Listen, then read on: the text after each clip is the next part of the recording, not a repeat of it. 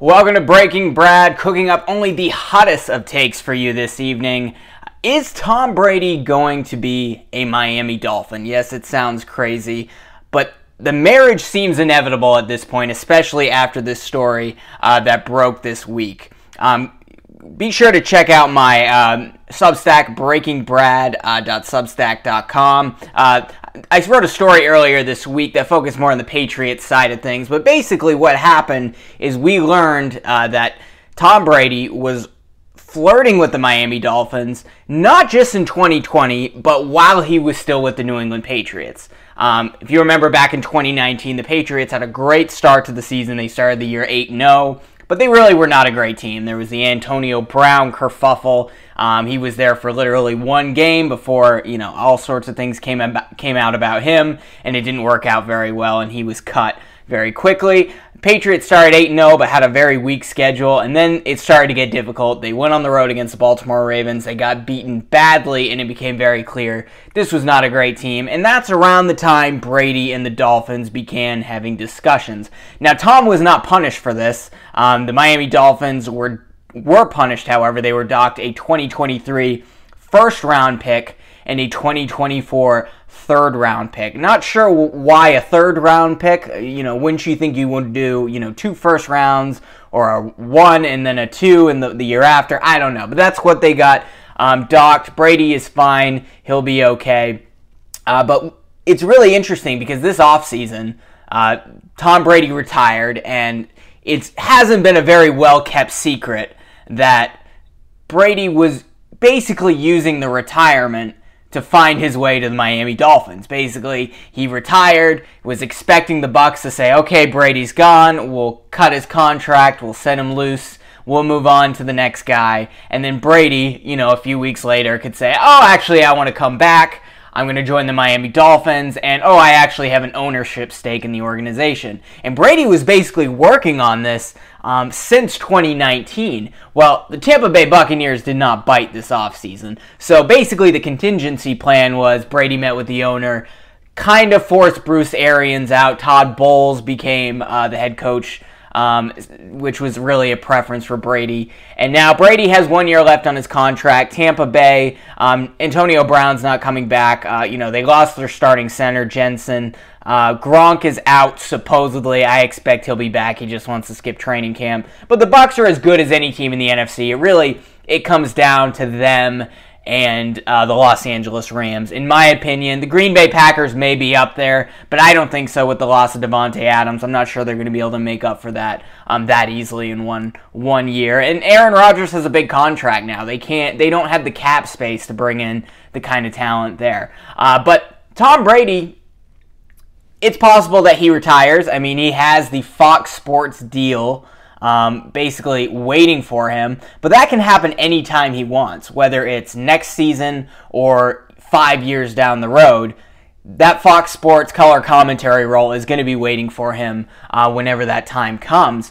And I don't get the idea Brady ever wanted to retire, and I don't think he wants to retire anytime soon. I wouldn't be shocked to see him play to 48, 49, even hitting that 50 threshold. Assuming he doesn't get hurt between now and week 1, he will be the oldest quarterback to start in NFL history, and he's not slowing down. And it's not that surprising. Tom Brady has never been very athletic. He's quick on his feet to move around in the pocket. He has a good, accurate arm. Hasn't always had the strongest arm, but you don't have to be super athletic to be a successful quarterback in the NFL. You just have to be disciplined, make quick decisions, be accurate with the football, and that's what Brady is, and he's very smart, and he sees every defense coming before the snap, and I expect him to continue to play even after the season.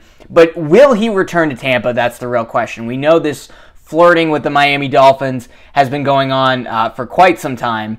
So, the Dolphins were docked a pick, obviously, and that may impact whether Brady wants to go there because they are not going to have a first rounder. That being said, I haven't bought into Tua like a lot of people have.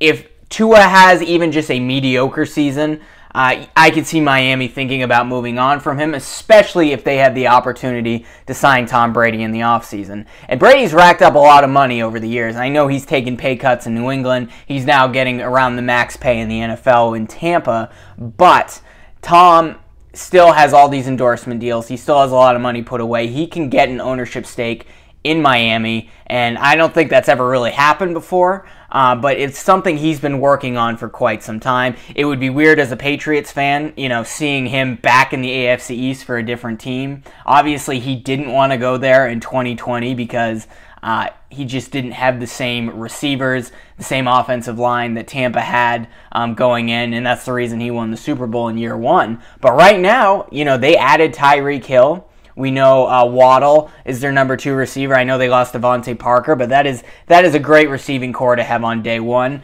And, if they have the opportunity to deal Tua next offseason and sign Tom Brady, then they can, help reinforce that offensive line, bring in the defensive pieces that he wants, and then Brady is now part owner of that organization even after he retires. I think it makes a lot of sense. I personally don't want to see it happen, but I think it's all but inevitable at this point, unless he chooses to retire or he has some really terrible injury this offseason. But you think Tom Brady having the opportunity to play with Tyreek Hill, I think he'll take that. He had Randy Moss, but he's never really had a down-the-field receiver with that kind of speed before. So maybe Tua breaks out this year and none of this happens. Brady is happy in Tampa, but I just don't see it happening. I think Brady will either spend next season in Miami or he'll somehow find a way to make his way to his childhood team, the San Francisco 49ers, assuming Trey Lance doesn't work out, which I'm skeptical it will. Another idea, too, in Miami, they brought in a new head coach this year. We'll see how well that works out. Let's say they take a small step backwards. They're not going to hesitate if they have the opportunity to bring in Sean Payton this offseason. So I can see Tom Brady meeting with Sean Payton, teaming up, joining Miami, Brady taking an ownership role, and then trading Tua to bring in a lot of the other pieces that Brady would like to succeed in the AFC East, which, not just the AFC East, the AFC in general is stacked. And that's the only reason I think Brady in the offseason might hesitate to go back to the AFC and go to Miami. That being said, I think things have broken down with his relationships in Tampa, and we'll see if Gronk comes back this year. But I have a feeling that Tom's going to be gone this offseason. He has 1 year left on his contract, obviously. So we'll see how that works out. That's my prediction. Let me know what you think in the comments below. But moving on, we are only just 2 weeks away. Actually, I think we're less than 2 weeks now from the release of Madden NFL 23, and this video game has just been god-awful for a decade, or more than that really, a decade and a half. Ever since Madden stopped having to compete with 2K Sports and they got the exclusive license to the NFL, they just stopped trying. And you understand it. You don't want to put a ton of money into R&D and into developers and pouring it into this game that sports fans, sports gamers are going to buy anyway. And what you've ended up with is a marginally better product every year. And they've taken away a lot of things. I mean, remember the Superstar mode back in, I think it was 2006, 2007. Really was a lot of fun. You could win Rookie of the Year. You could find your way to the Hall of Fame. They took that out completely. They basically downgraded the franchise mode. So Madden 23 is coming out in about a week and a half, and I'm not expecting a lot. But this is a GameSpot article by Mark Delaney outlining, what we can expect in Madden this year. And there's certain things that expectations I have that I've had for 5 or 6 years now. And I'm not sure Madden's EA Sports is going to cover it this year. They're bringing in something called Field Sense, which is an overhaul to several of the game's on-field mechanics. New tackle animations and logics have redressed the play-by-play nature of the sport, while punch-out fumbles and more gang tackles are meant to bring an added aggression to the game. See, this is what Matt at EA Sports has all wrong. They keep adding in these tiny little details. There's always something new you can do every year with the right stick feature. No one cares. No one cares. We want improvements to the game modes. We don't want Madden Ultimate Team anymore. I don't care about these game cards. I can spend an extra $20 and get Kyler Murray as 90 overall or something. It doesn't drive people to buy the game. The only people that buy this game are just the consistent people every year, including myself, unfortunately. Maybe this will be the year I don't actually buy it. That just want to have an updated roster and the updated uniforms and the updated stadiums. But, they're bringing in this new Field Sense system, which is going to help with tackling. It's going to help with, QB scrambling in the pocket, better blocking in the trenches, it says. But, is that really going to drive people to buy the game? Okay, the ratings are updated, great.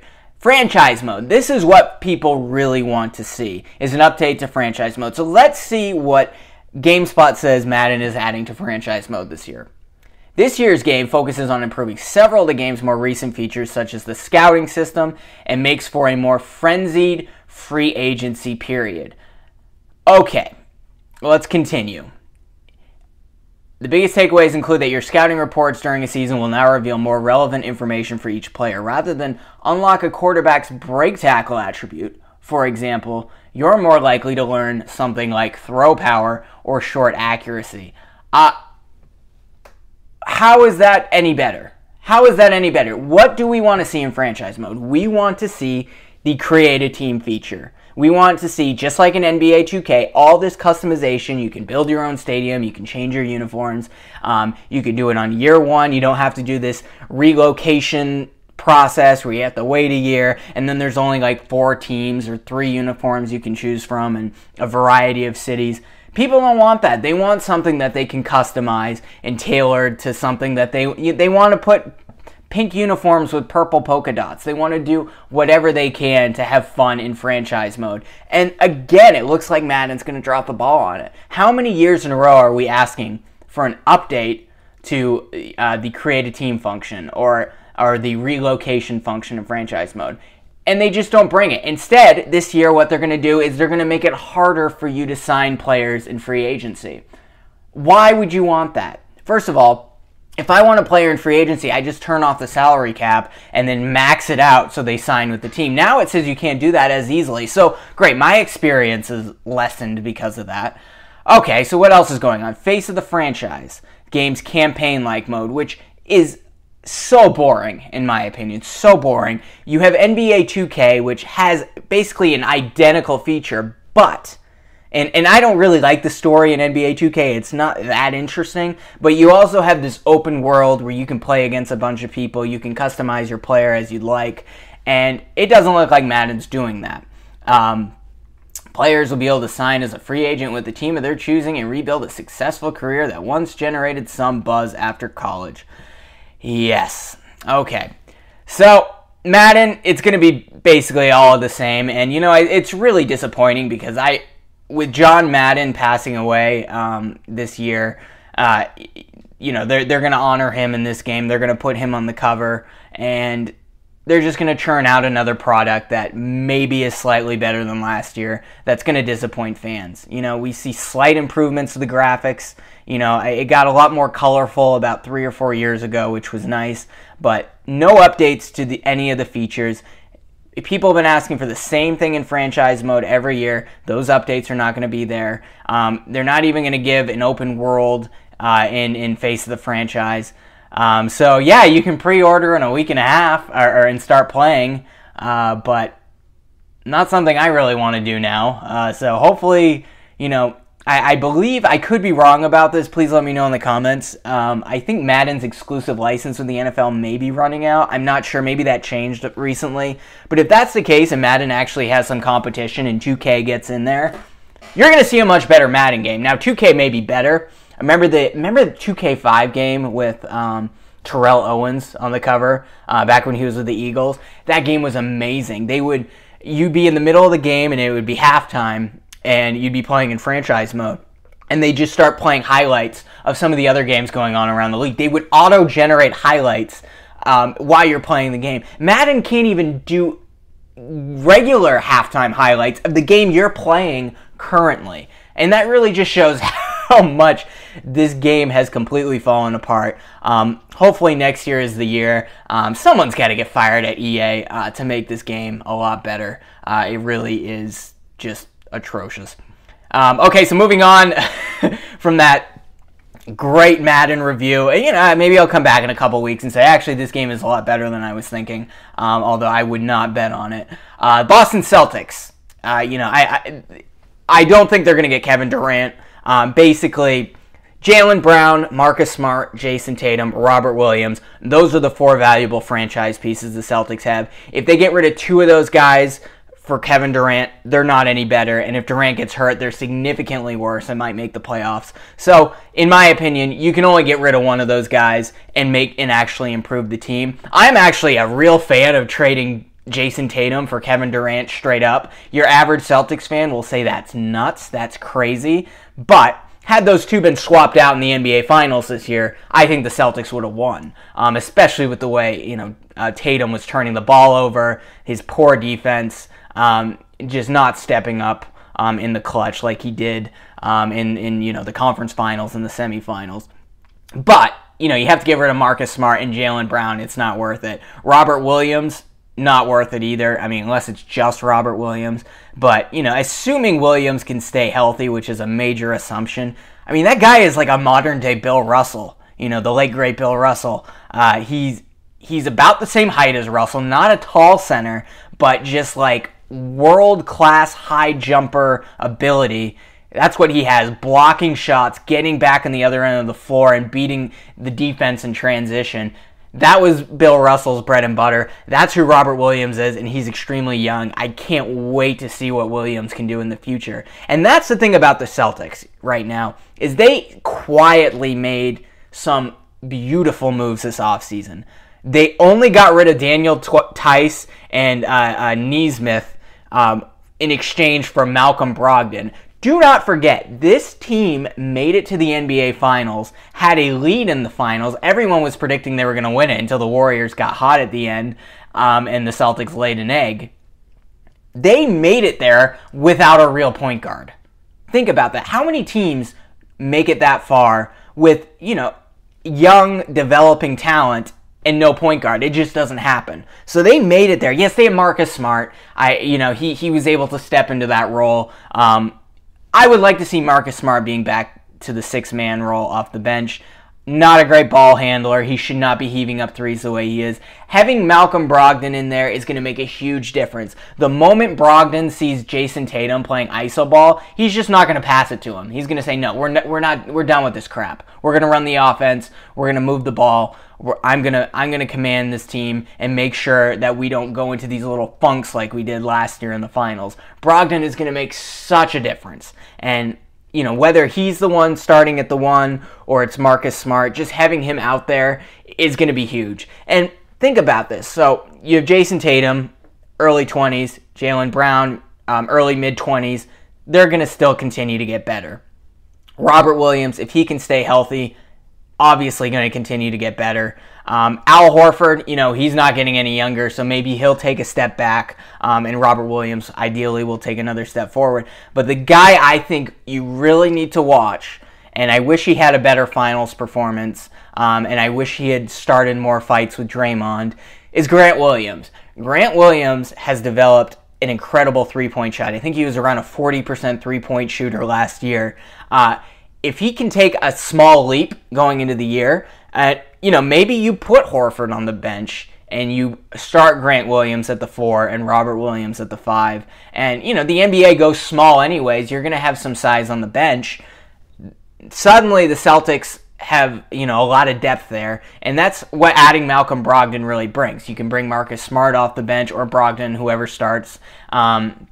Peyton Pritchard, really great underrated point guard. I expect him to continue to improve. And then the Celtics also added Danilo Gallinari this offseason, one of the more underrated offensive players in the NBA. I'm not sure he's going to help a lot on defense, but in those, dog days of the regular season when players are just going through the motions, Gallinari is going to be huge to have. He's going to make the difference between them being, a 50-win team and a 55-60 win team. Gallinari is that good, and just being a role player coming off the bench and keeping the rhythm going for the Celtics.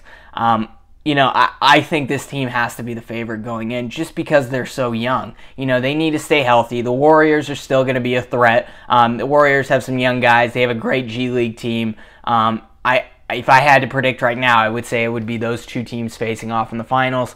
Obviously, the Eastern Conference is very difficult. The Celtics still have to get through Milwaukee. They didn't have to face Chris Middleton, but adding Malcolm Brogdon, adding Danilo Gallinari might have given the Celtics the edge against the Bucks with Middleton. I really think they're going to be tough to beat. Miami's always going to be tough just because, they're so well coached, and Jimmy Butler is just a dog. Who the hell knows what's going to happen with Brooklyn? Brooklyn can just say no to Durant too. By the way, I don't understand this. Like, they have to trade Durant, they have to trade Kyrie. If the Celtics can somehow bring in Durant and get rid of only one of those four players I mentioned, then they're easily the favorite. But I don't think they're going to do that. I know Brooklyn wants to get a sweetheart deal, and they're just not going to get it. So really, I think the Celtics are the favorite, but it's a 7-game series against the Warriors right now. And maybe the Celtics should pull that trigger for Durant if they can, only get rid of one of those guys and have to give up like 4 first-round picks. Then, great. Go for it. Moving on, last but not least, update from Patriots training camp. Things are looking a little bit rocky. After week 1, it was very promising. Devontae Parker, clearly the number one guy, really showing flashes as he did in Miami before Waddle was there, and obviously now Tyreek Hill. Devontae Parker looks great. He's going to be a great fit. He's going to do all the things they wanted N'Keal Harry to do. He's going to be able to do that on day one and be their number one guy.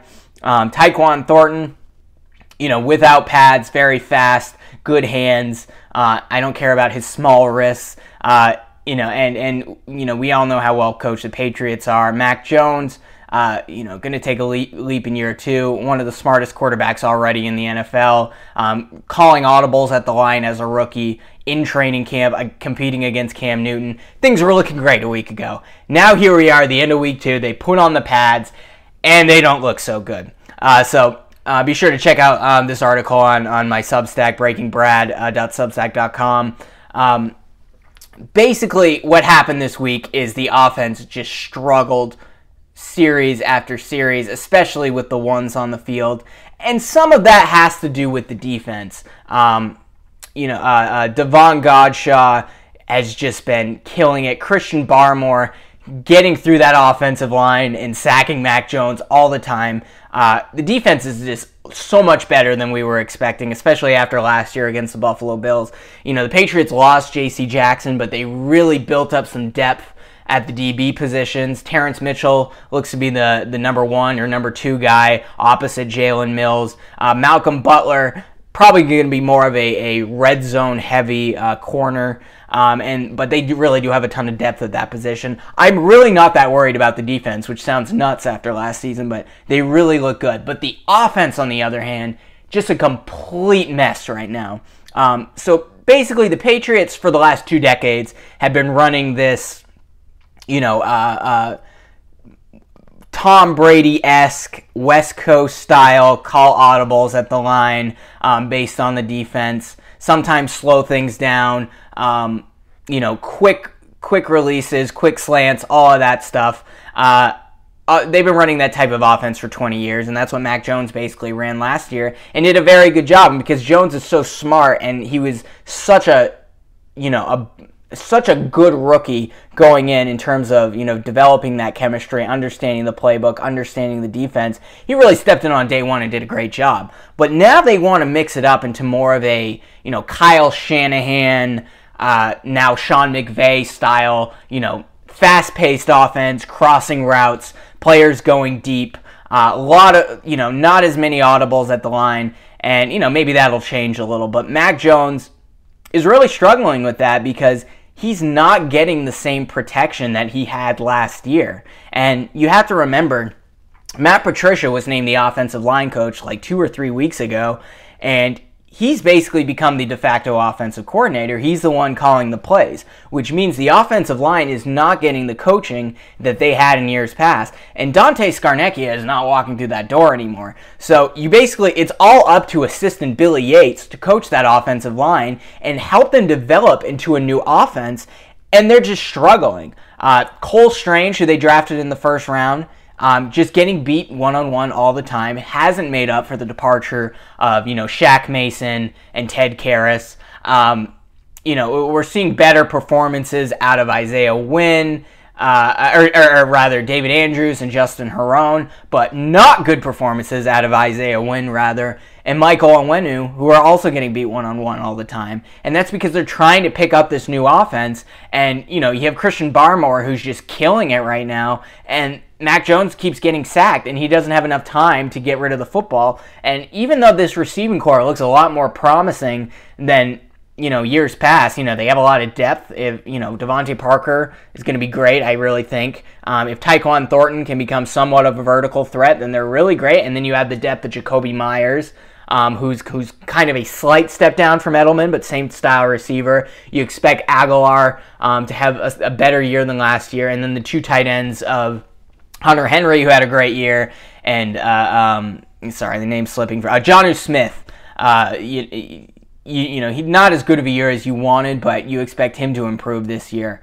But Mac Jones just doesn't have the time, and he's running a different offense. He needs more time for that offensive line to buy that time for him and get those down the field throws, and it's just not happening. So right now, it's very possible that everything falls into place by the regular season, and we'll look back on training camp and say, okay, those were rocky days. It was a necessary transition. Or maybe, Belichick and Matt Patricia get together and say, all right, let's throw out this offense. Maybe we can take elements of it, but go back to what we did in the past. But right now, with the offense switching things up, a new coaching staff with Matt Patricia calling the plays, and a Joe Judge coaching the quarterbacks, and a really small coaching staff, too, that has to work overtime.